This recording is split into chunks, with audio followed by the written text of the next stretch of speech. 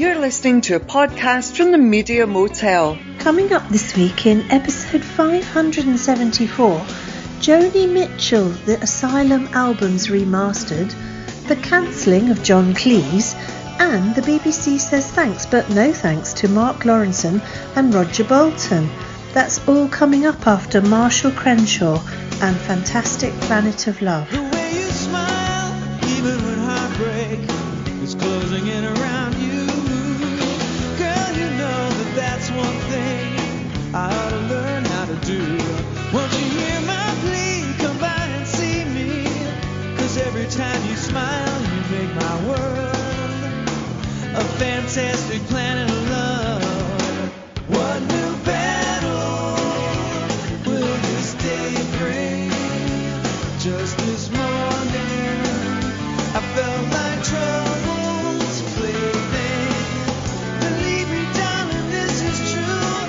It's only when I'm next to you that I ever dream of a fantastic planet of love.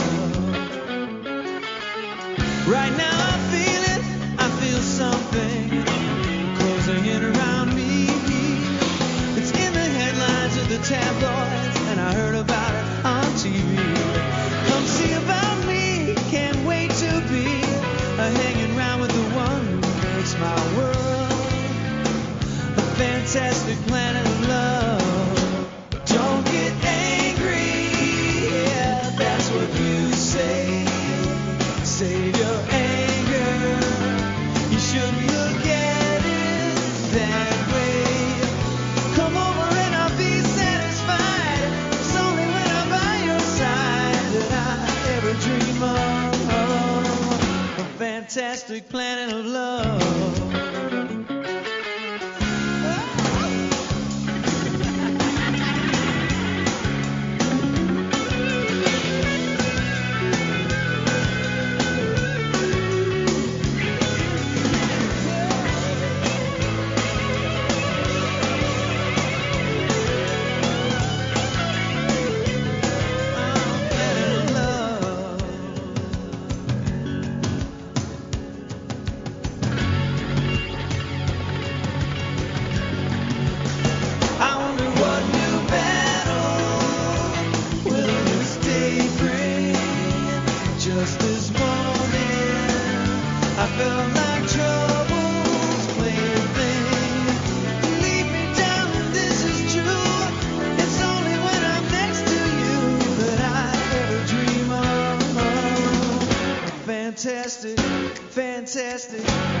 Fantastic planet of love.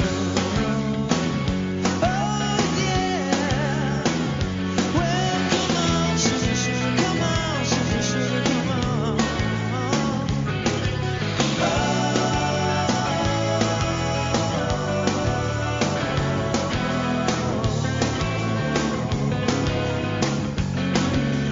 Planet of love.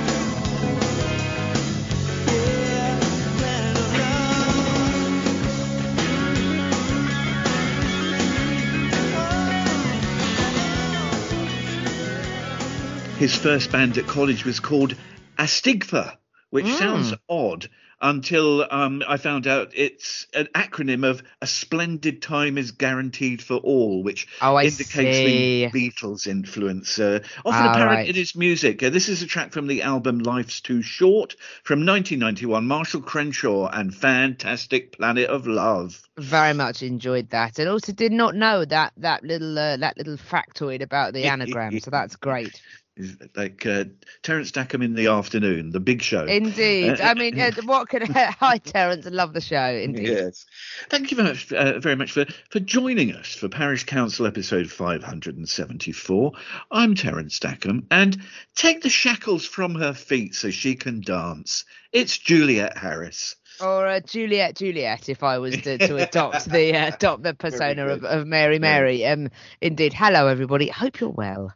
Yeah, I want to. We did this the other week where I threw in something at the last minute, but it just came up as a story today. And why not? I love a bit of improv. Yes, it's going to be improv. I'm going to throw this into again. It's an incredible story, really. It just reflects on modern life in the theatre and the arts today, and particularly in America.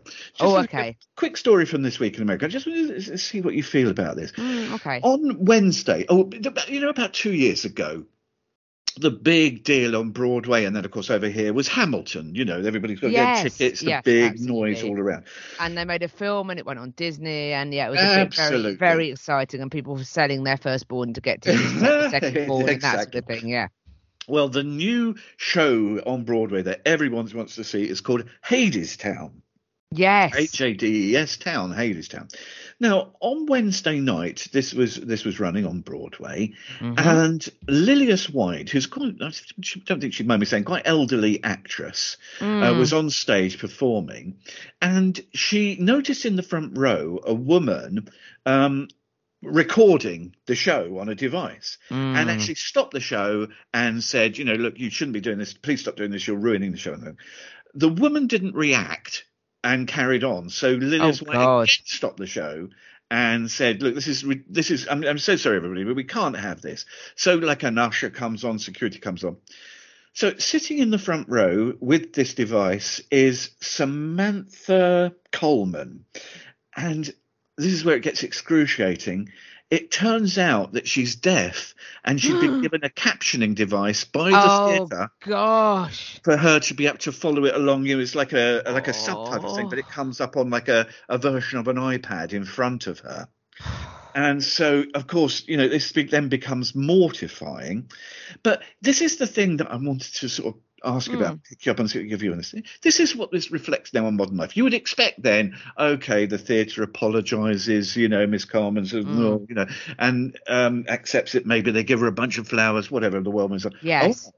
This got considerable media attention because Samantha Coleman mentioned it on Instagram. She did a sort of Instagram video.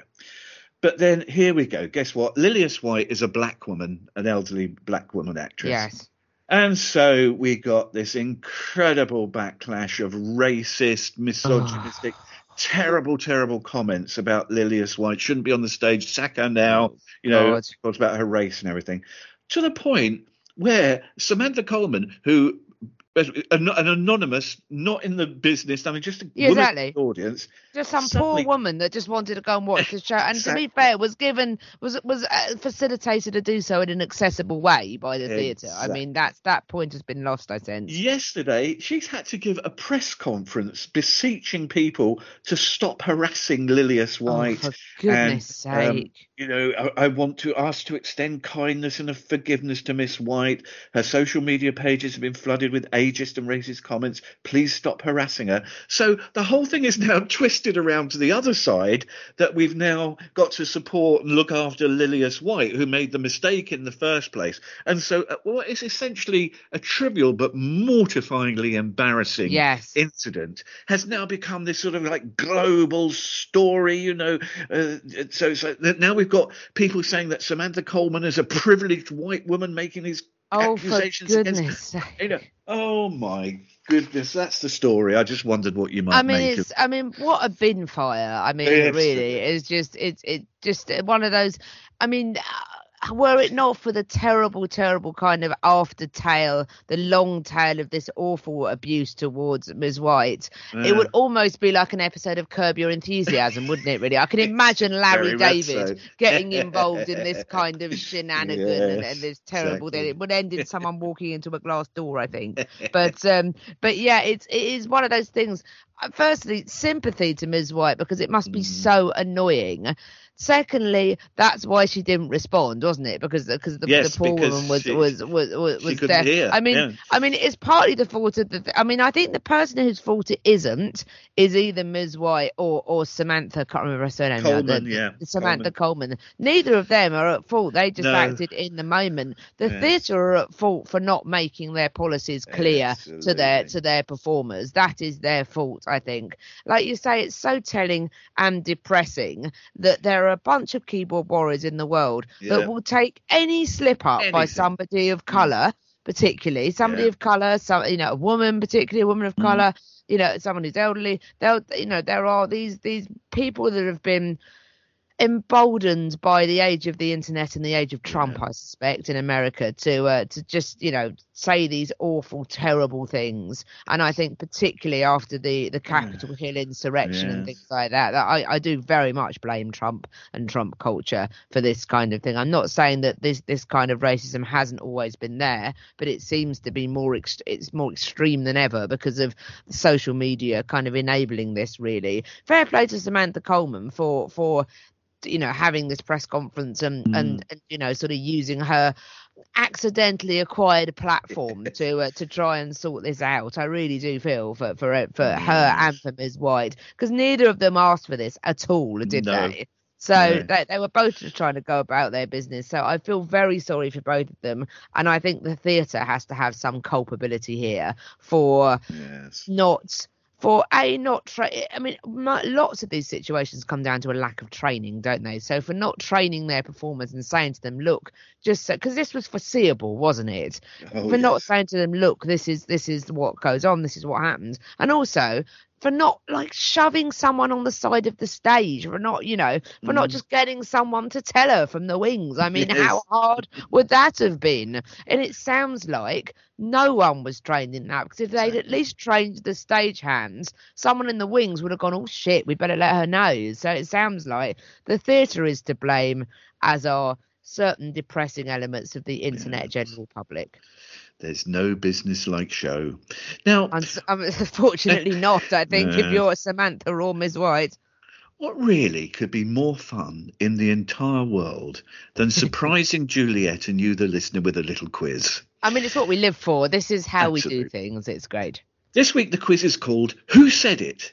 And I will give you a quote, and you have to tell me which famous person said it from a list of 3. Oh, good. Okay, I like your list of 3 things. That's kind. There's 5 quotes, and I'm going to be asking you which of these three famous personalities said them. Was it Member of Parliament for Mid-Bedfordshire Nadine Dorries? Right.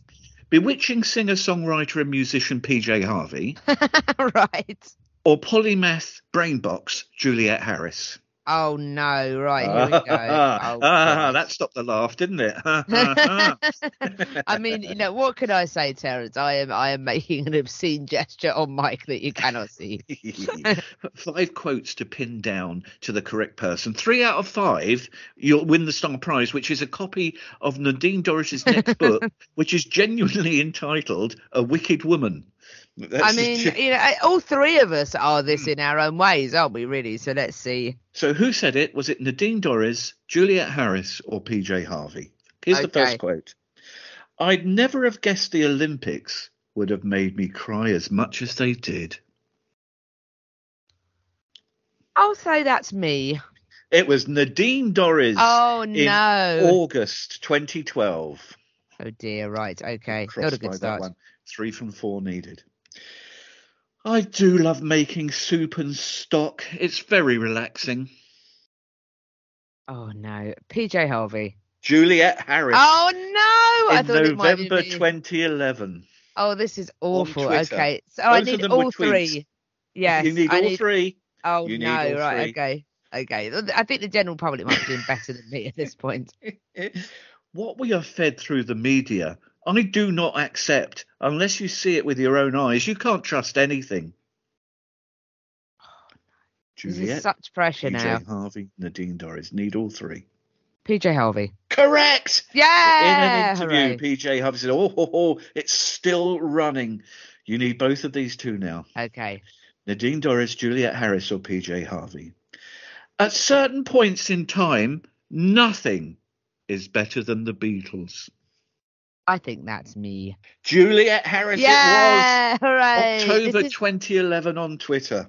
I would still stand by that comment very much. Everything rests on this last one. This is Jeopardy, isn't it? We like this. 2 down and 2 up. With 1 to play for, you need this one to get the Nadine Dorries book. I mean, I'm not sure how hard I'm going to try, but I'll give it a go. Who said it? Nadine Dorries, Juliet Harris, or PJ Harvey? It's a fact of life that as we get older, our contribution becomes diminished by those who are younger and have more energy. This is very tricky. Very tricky. This is too articulate for me. So I think I'll give you that. That's correct. It's not you. So that's I'm going to risk it and say Nadine Dorries. You've won. You've gone from 2 down to 3-2 winner. It was a quote from her lovely, lovely book, The Children of Lovely Lane.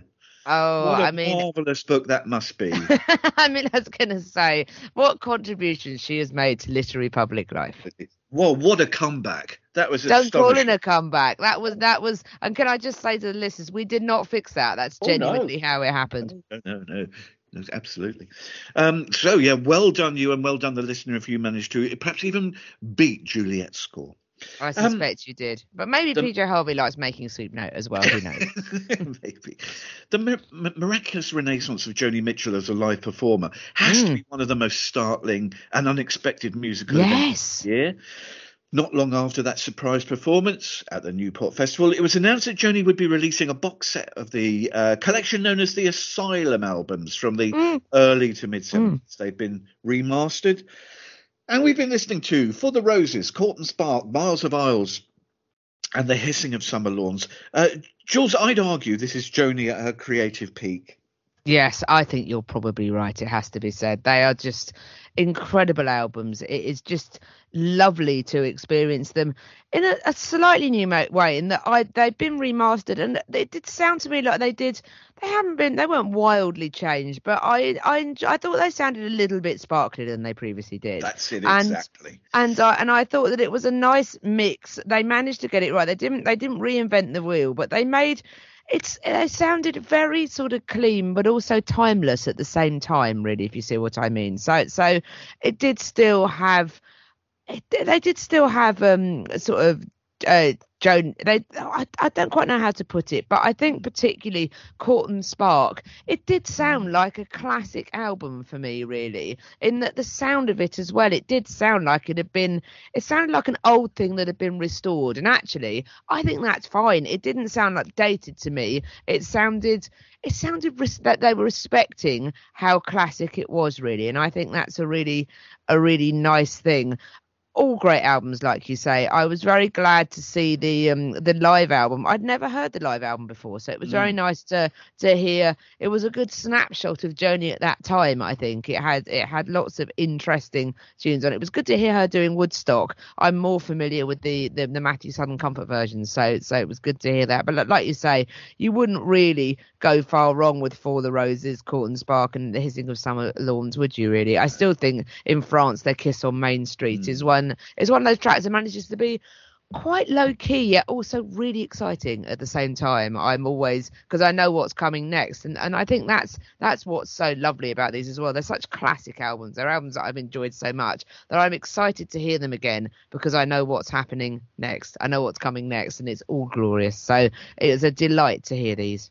I think we're as one on this because I think the remastering is beautiful. There's a real clarity and crispness about these new versions of albums. I mean, I know inside out. And this 2022 sound, I think, works particularly well, as you so rightly say, on Court and Spark. And I think also The Hissing of Summer Lawns, which Summer Lawns always sounded decades before its time and really benefits from being heard with a very much agree. That's a really good point. I think whether you're new to Joni Mitchell or not, I think we both can't recommend this set highly enough.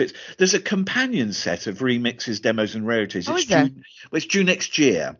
Okay. So this is just a straightforward remastering of the tracks as they were on the original albums without bonus and stuff. speaking of as they were, that moves us on nicely to As It Was by Harry Styles, who, maybe he's had a hand in making Joni relevant again, because of course The Hissing of Summer Lawns contains the track Harry's House, which is the name of Harry Styles' latest album with As It Was on.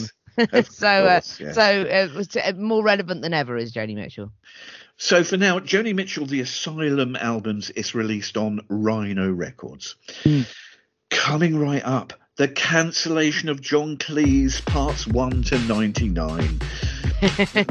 That's next after Billy No Mates. I did not come dressed as you did not come dressed as me. Didn't anybody tell you we're in a state of emergency? I have nothing really left to say. I've no duty to be all smiles and nice. I do not do heels. The climate ain't right.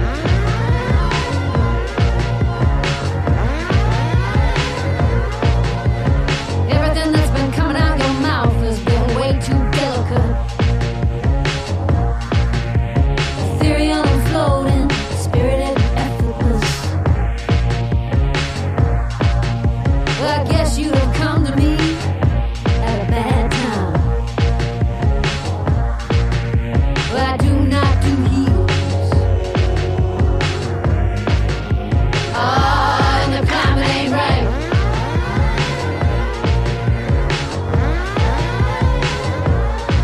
Lift your boots till your hat. I refuse to die looking like that.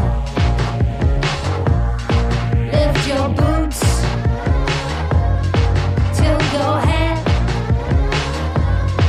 I refuse to die looking like that.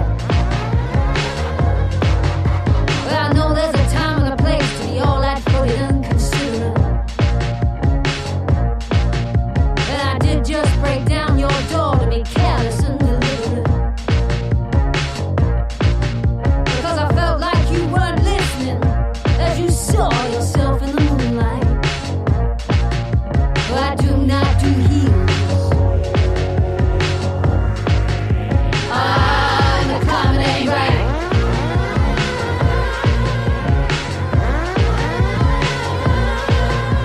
Whatever happens next, you know you can call on me anytime. Emergency telephone is always on my mind. But when it comes to your doorstep, you better be ready to fight. I do not do heels. Oh, the climate ain't, I do not do heels. And the climate ain't right.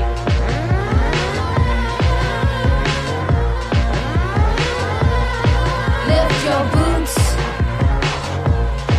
till your hat. I refuse to die looking like that. Lift your boots till your hat. I refuse to die looking like that. Yeah, to die looking like that. Oh, to die looking like that. Yeah, to die looking like that. Oh, to die looking like that. Yeah, to die looking like that. Oh, to die looking like that. Yeah, to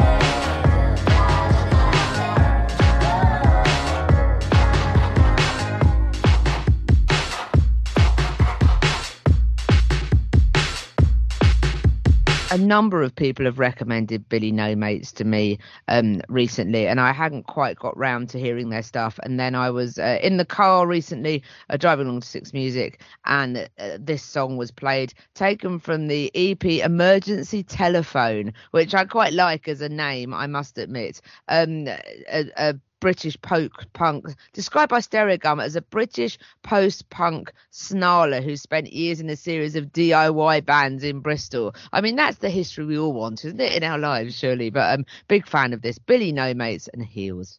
First of all, it's the best name ever, best Yes. pseudonym for Billy Nomis. But, I was thinking, I looked at the lyrics just before we started, and I have to say, she's never going to find a nice young man with this sort of attitude. I mean, I'm sure she's devastated, Seti.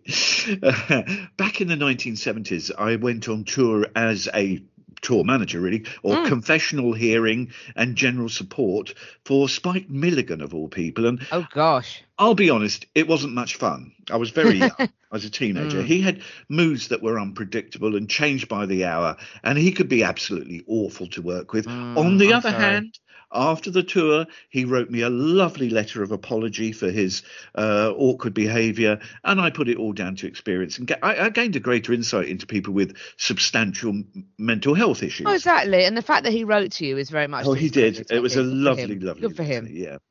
One of the he knew, he recognised what he'd done to this poor young teenager with his head in his hands every evening in despair. Traumatising the youth, yes, absolutely. One of the emotional problems on this relatively poorly attended tour of colleges and universities, Spike was at a sort of artistic low. He had a fixation that he shouldn't have to do these sort of gigs and should be starring in a huge comedy production on the BBC.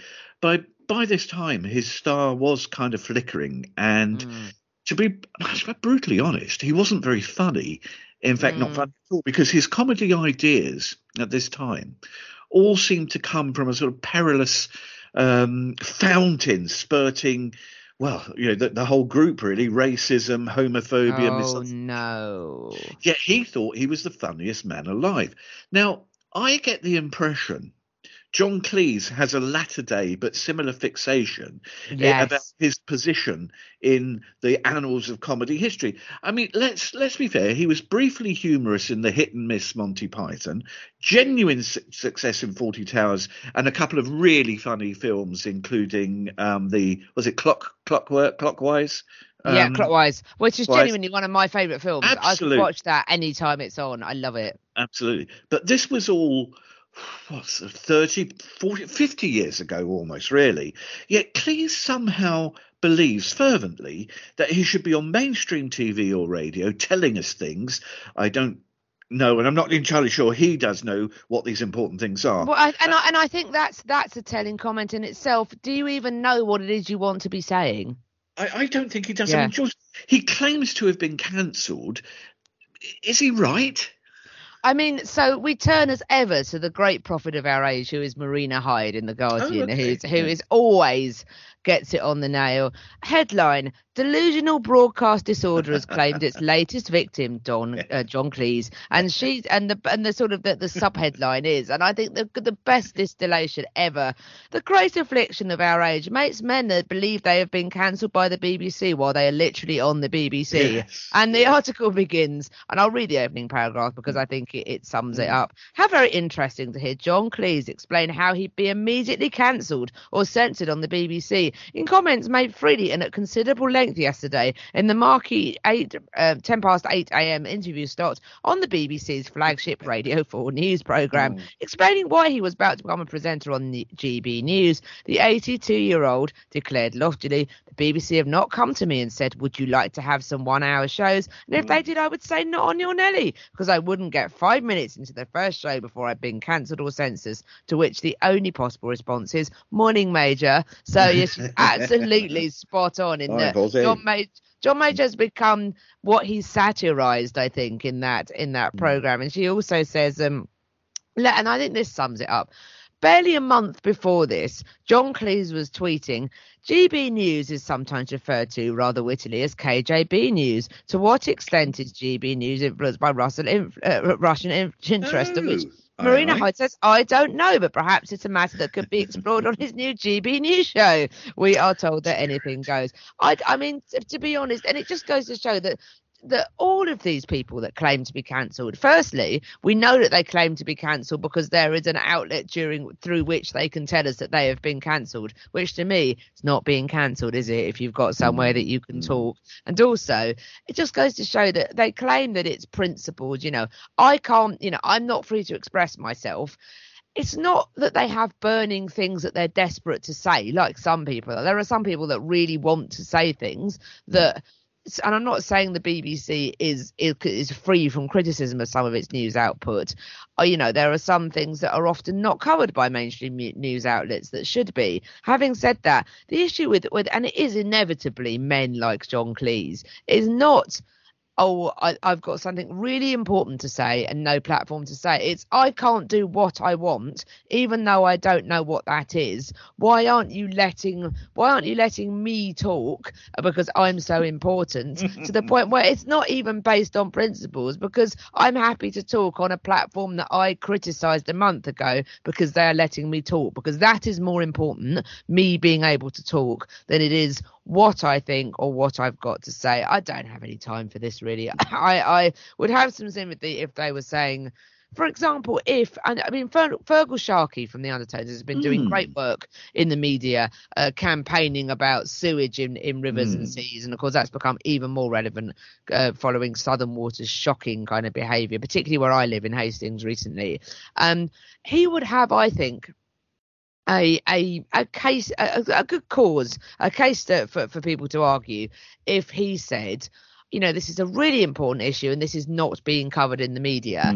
I think he would have a much better argument than John Cleese just saying, I'm not allowed to talk about whatever it is I want to talk about. I'm not even very clear what it is that I want to talk about just because I don't have the chance to be heard. It's stories should have the chance to be heard rather than people themselves, I think. I get very confused about this because exactly what you say. Personally, I am not interested particularly in John Cleese's views about things because I don't see him as an authority on anything that is of interest to me. But this is where I get confused. I'm not a fan at all of cancelling people because they have a view with which I or somebody else or you or a student union or whatever lobby group disagree. I know it's a very contentious subject, but J.K. Rowling has expressed clear views on gender. Now, my feeling is it doesn't matter whether I or you or anyone disagree with her views. I feel she's allowed to express them without a mob screaming her down. This is not, I'm not saying I agree with her or I don't agree with her. It's a subject about which I don't know enough, is the truth. So I don't like a mob screaming her down and cancelling her. And then, you see, the same for me goes for Nigel Farage and Jeremy Corbyn, perhaps two different extremes. Interesting. In a stable and free-thinking society, I think one should be able to say your view. Then it's up to me and you and everybody to make our own judgment. We can disagree and argue on an alternative point of view, but we have no right to stop other people expressing their opinion. No, although having said that, my only mild pushback on that, and you might be going on to say it, so apologies if you are, but I think that sometimes people, and I'm not applying this to anybody, I'm not applying this or not applying this to anybody you've just mentioned. I'm just making this as a general observation. Sometimes, and I think this is the case perhaps with John Cleese, sometimes people claim, they make stupid statements about things and then they go, people are cancelling me. And I think sometimes people think that everyone's entitled to say things, but also everyone's also, with great power comes great responsibility. And if you say things in public, you should not be surprised or opposed if people scrutinise them. And I think sometimes, but in a pleasant way, not screaming. Yes, and what I was going to go on to, yes, but having said that, sometimes people have expressed views, and some of J.K. Rowling's statements and some of her accidental tweets sometimes. She accidentally tweeted something once that was meant as a direct message, and it was horrible. I won't repeat it, but it was really unpleasant.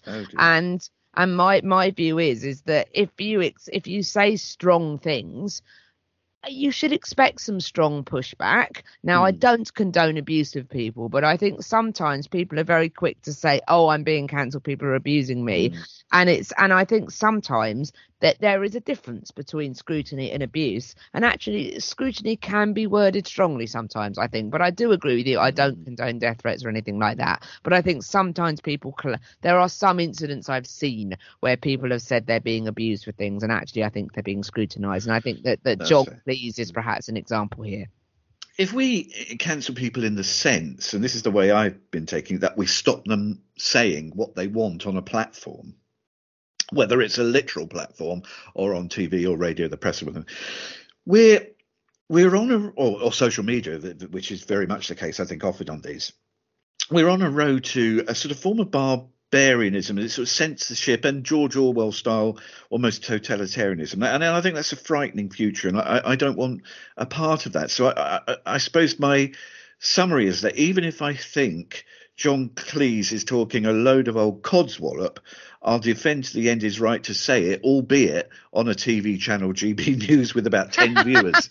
I mean, in a way, that's ideal, isn't it, really? Because this just means that 10 people... And I suppose my comment back to that is, yes, I agree with that mostly. My only kind of concern here is when you've got people like Kanye West, for example, making horrible anti-Semitic comments, I think, and then claiming to be cancelled by... I think it's Adidas are reviewing their contract for his not terribly great Yeezy trainers, I have to say. I much prefer Pharrell Williams trainers for people that are interested in this sort of thing. But if he claims to be cancelled by Adidas, my view is Adidas have every right to review who they want to associate their brand with. And if they do not wish to be associated with his horrible anti-Semitic comments, then so be it. And equally, his comments, and particularly, I think, to go back to the Donald Trump thing earlier on, that's what's so offensive about Donald Trump's encouragement of, or rather, incitement. Yeah, exactly. Or rather, not disencouraging people to do so.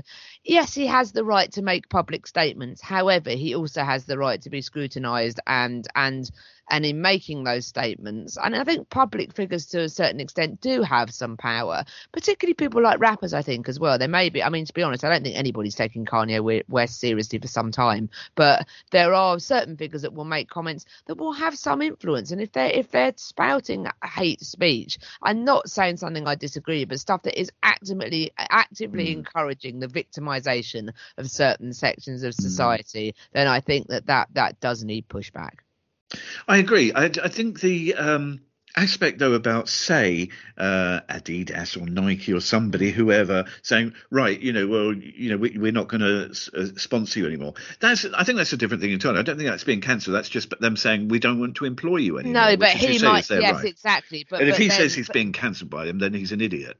I mean, yes, but to be honest, I think it's fairly predictable that he would say that. Yes. I mean, and that's often and again, and it's a similar situation to John Cleese. People and your Spike Milligan, I'm being cancelled. No, maybe you're just not any good anymore, and there are other people that are better. Yeah. And not everybody is in, and we'll talk about this more in a bit. I think not everybody is entitled to have these jobs forever. Speaking of which, coming next, the BBC has said thank you and goodbye to two very different presenters, and we'll look into that right after the Goa Express.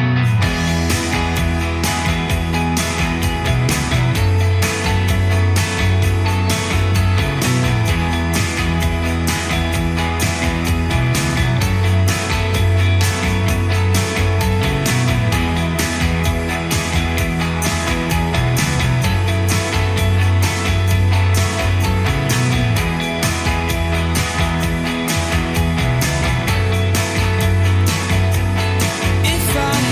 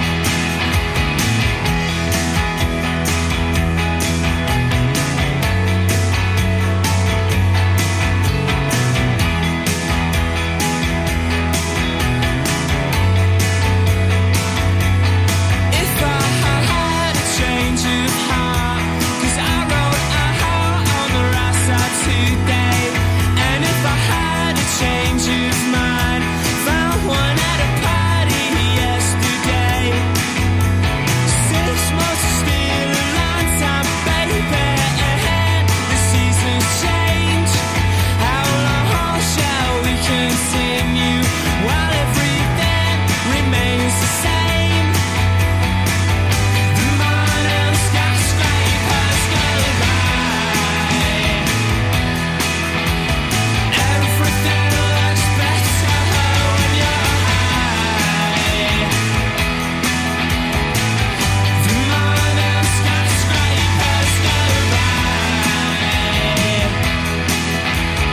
Everything looks better when you're high.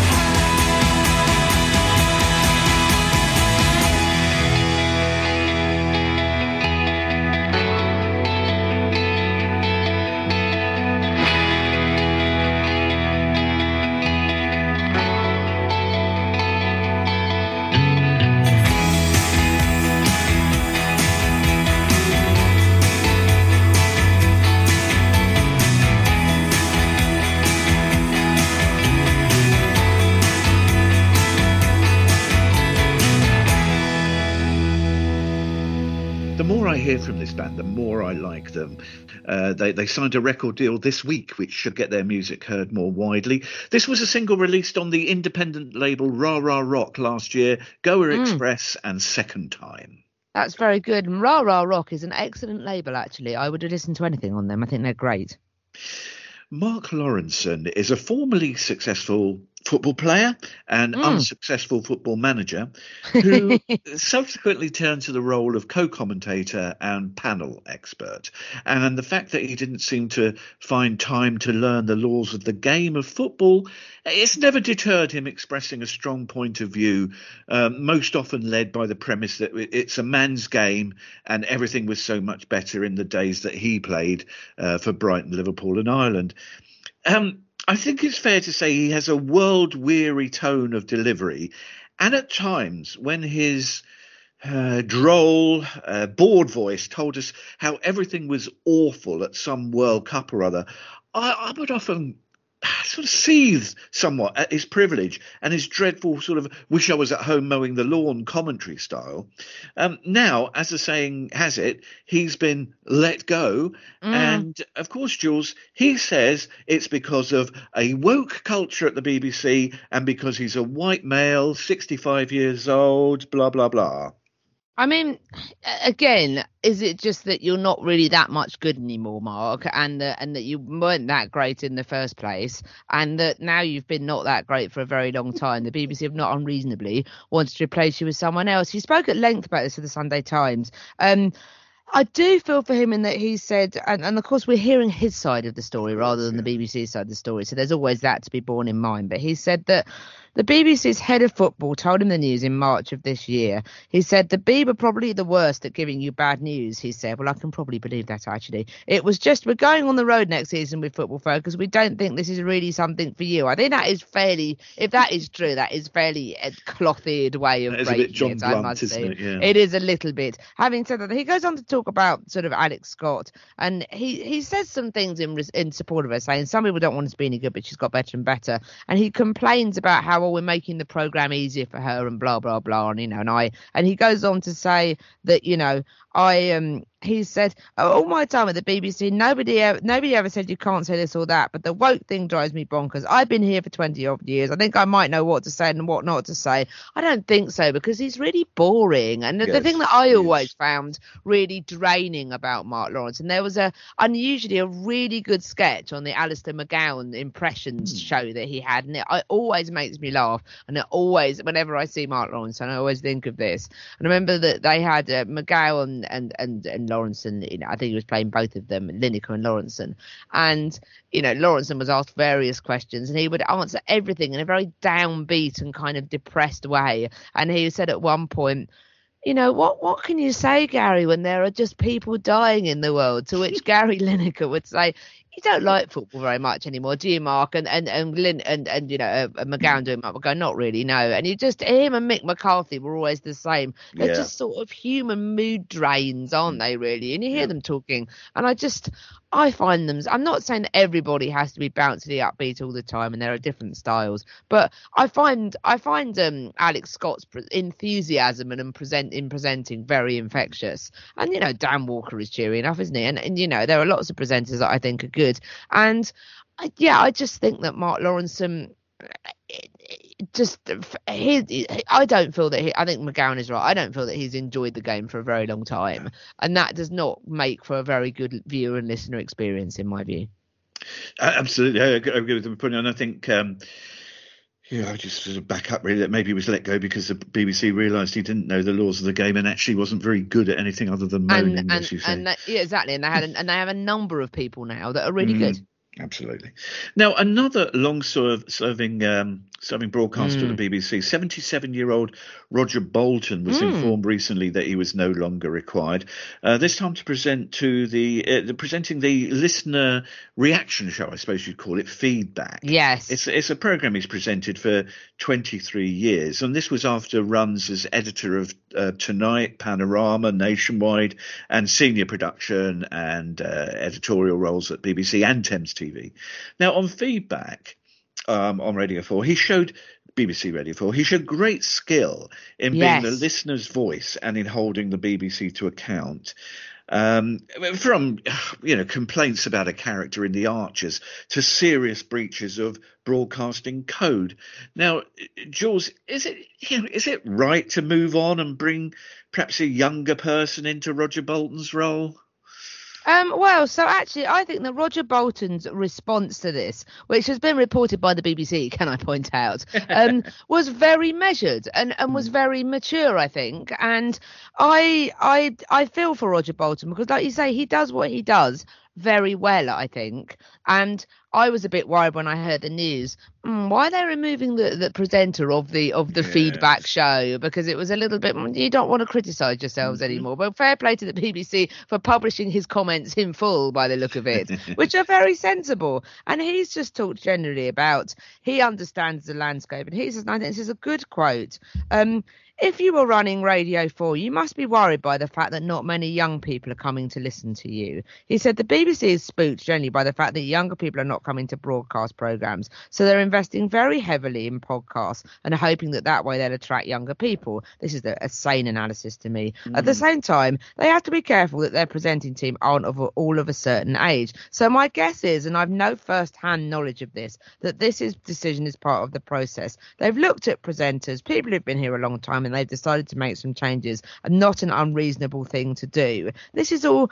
I wish more people responded to kind of changes. Yeah. I wish that the Mark Lawrensons of this world responded in this measured way. And he says many will argue that younger audiences, the choice only was what they should be doing. He says, I do think that the BBC will have to find younger broadcasters in their attempt to reach a younger audience and ensure the BBC continues. So there's a general policy which he'd applaud, of course, but individually, he jokes, it's a pain in the backside. And he said that talking a little bit about the tendering process that it goes through, and he says Feedback is put out to tender every 3 years, with production companies invited to apply. Until now, when that advert has gone out, my name has been on it, he said. So in other words, they're saying effectively that the presenter will be Roger Bolton, so don't bother thinking of anyone else. But this time it was different. And he said, to be fair, the Radio 4 controller asked me to come and have coffee with him, and he said that this time they would not be putting my name on the tender document and were looking for suggestions for alternative presenters. So it was pretty clear what that meant.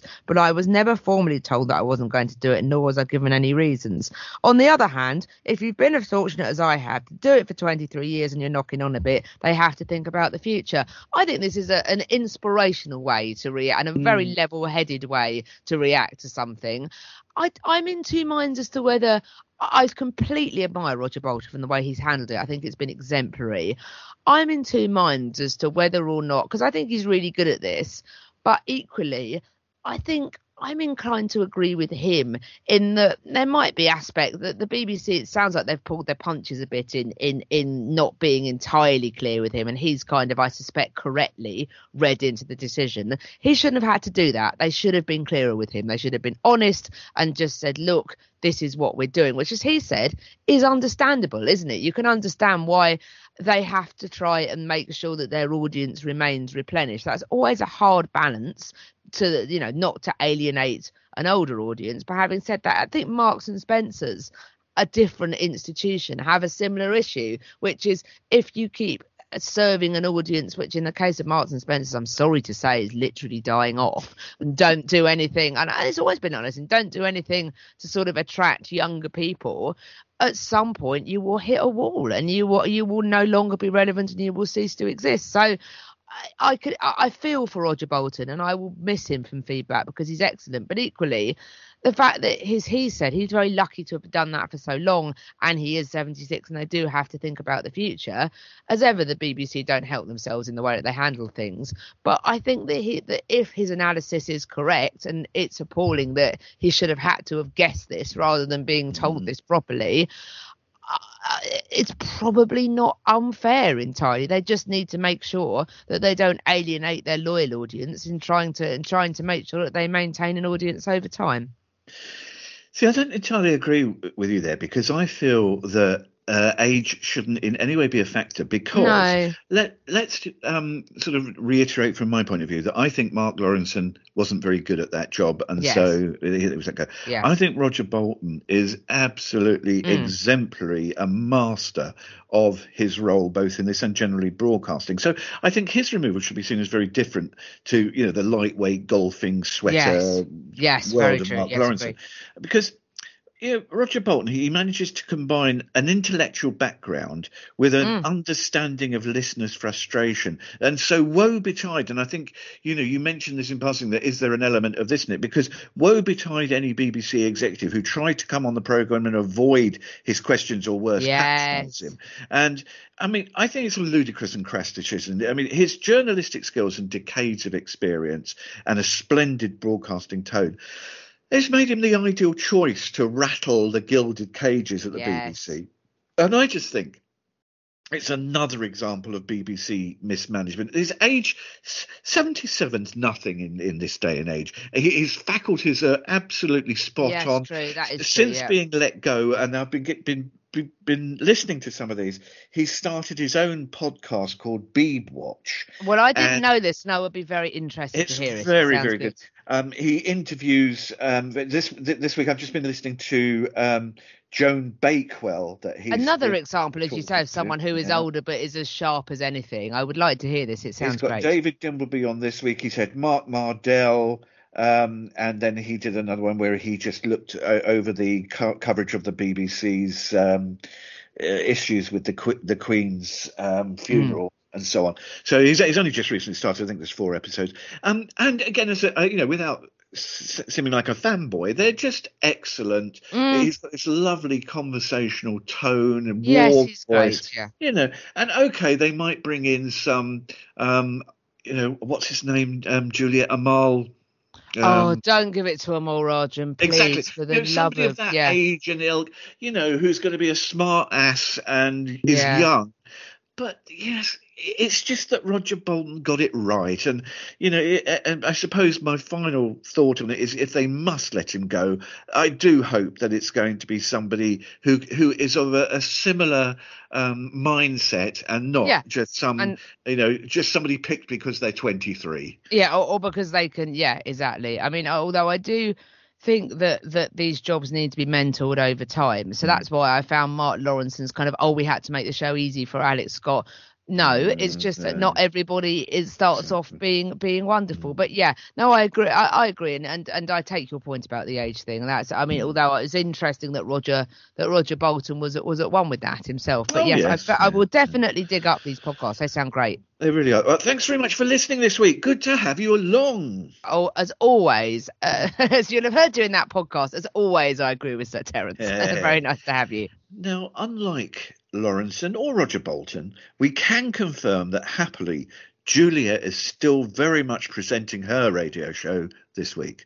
Indeed, although if there is a particularly able 12-year-old that wishes to take over, you are very welcome to have it. I do believe the children are the future, but until until the future comes knocking at my door, I will continue to host Smooth Sailing, which is actually music. A lot of the music I play, I was not born at the time it was made, which is ironic in itself and feeds into the relevancy of this conversation. If you're good enough, you're old enough, Seti. So maybe I am the reverse Roger Bolton. I don't know, but anyway, it's on Noisebox Radio, which is an online radio station, 7 till 9 p.m. If you're wishing to listen live, noiseboxradio.com on Sunday evenings. Yacht rock, MOR, AOR, classic pop, easy listening, and something that I nebulously refer to as much more. You can also catch up on the station's Mixcloud page. If you go onto mixcloud.com and look for Noisebox Radio, all of the shows that are on the station, including mine, are put up on there. You know, you've been playing some great tracks recently, and I loved last week's show, that lovely song by Richard Hawley. Yes. Open Up the Door. Yes. That would have been a classic. That would have been a standard 50 years, 60, 70 years ago. That would have been a standard. The thing that's so appealing about Richard Hawley is that he does seem to be a kind of 50s, 60s kind of crooner that yet somehow also has a Six Music style audience. I think it's great. But I agree with you. If we still had, and we've talked about this before on the show, and I'm sure we will do again, but if we still had something like Top of the Pops, if we still had a mainstream music press that was not nostalgia based, if we still had regular music sort of publications and regular music television, I think he'd be quite a big star. I mean, I'm not saying he isn't successful, because he is successful, obviously, and he sells records and goes on tours and things, but I think he'd be bigger than he is now if we still had that kind of mainstream music press, because I think he would have a real cross-generational appeal. Yes, but very much so. Now, to play us out, it's a reggae legend who I saw perform in the 100 Club in London in 1979, before, as you have just said, before you were even born. You've seen everyone in London, Terence. I'm just here for the stories, really. I mean, I have little else to contribute other than listening to your stories, it has to be said. I went to a lovely event on Saturday. There's a great chap called Roy Williamson that lives in my hometown of Hastings, who's also a Hastings original, I think. And he is running some club nights called Upbeat, which is reggae and ska and soul and blue beats, and the guest DJs appear, and it's always a lot of fun. Jerry Dammers from the Specials was down as a guest some months ago and signed the awning which has Upbeat in it, which is now trotted out at every event. And why wouldn't you, frankly? They built their own sound system for the all day yesterday, which there were some teething troubles with it, but hopefully those have been ironed out for next time. It was an impressive looking beast when it was working for the first couple of hours. It was great. I could feel the bass sort of in my small intestine. I very much enjoyed it. But there were lots of songs that were played, and I had a lovely time dancing. I don't often go out dancing. It was great. This wasn't played, but it's the sort of thing that very much could have been played. And I love Alton Ellis's voice. I think he's got such an ache in his voice, and it's so sweet it's a really bittersweet voice, I think, and I always love hearing this. I played this quite late at night at a wedding once, and it really did turn into a sort of a lover's rock moment. It was great. In the sort of late summer in a village hall somewhere. It was lovely. This is Alton Ellis and Get Ready, Rock Steady. Better get ready, come to rock steady. Yeah. You got to do this new dance. Hope you are ready. You've got to do it just like Uncle Freddie. If you don't know it, just shake your head, rock your body line, shake your shoulders, everything in time, then sing. Oh, oh, oh, oh, oh, oh. You got to shake your shoulders. Better get ready just to do rock steady. Yeah. You've got to do this new dance just like Freddie. You've got to do it just like Uncle Freddie. If you don't know it, shake your head, rock your body now, shake your shoulders, everything in time, then sing. Oh, oh, oh, oh, oh, oh. You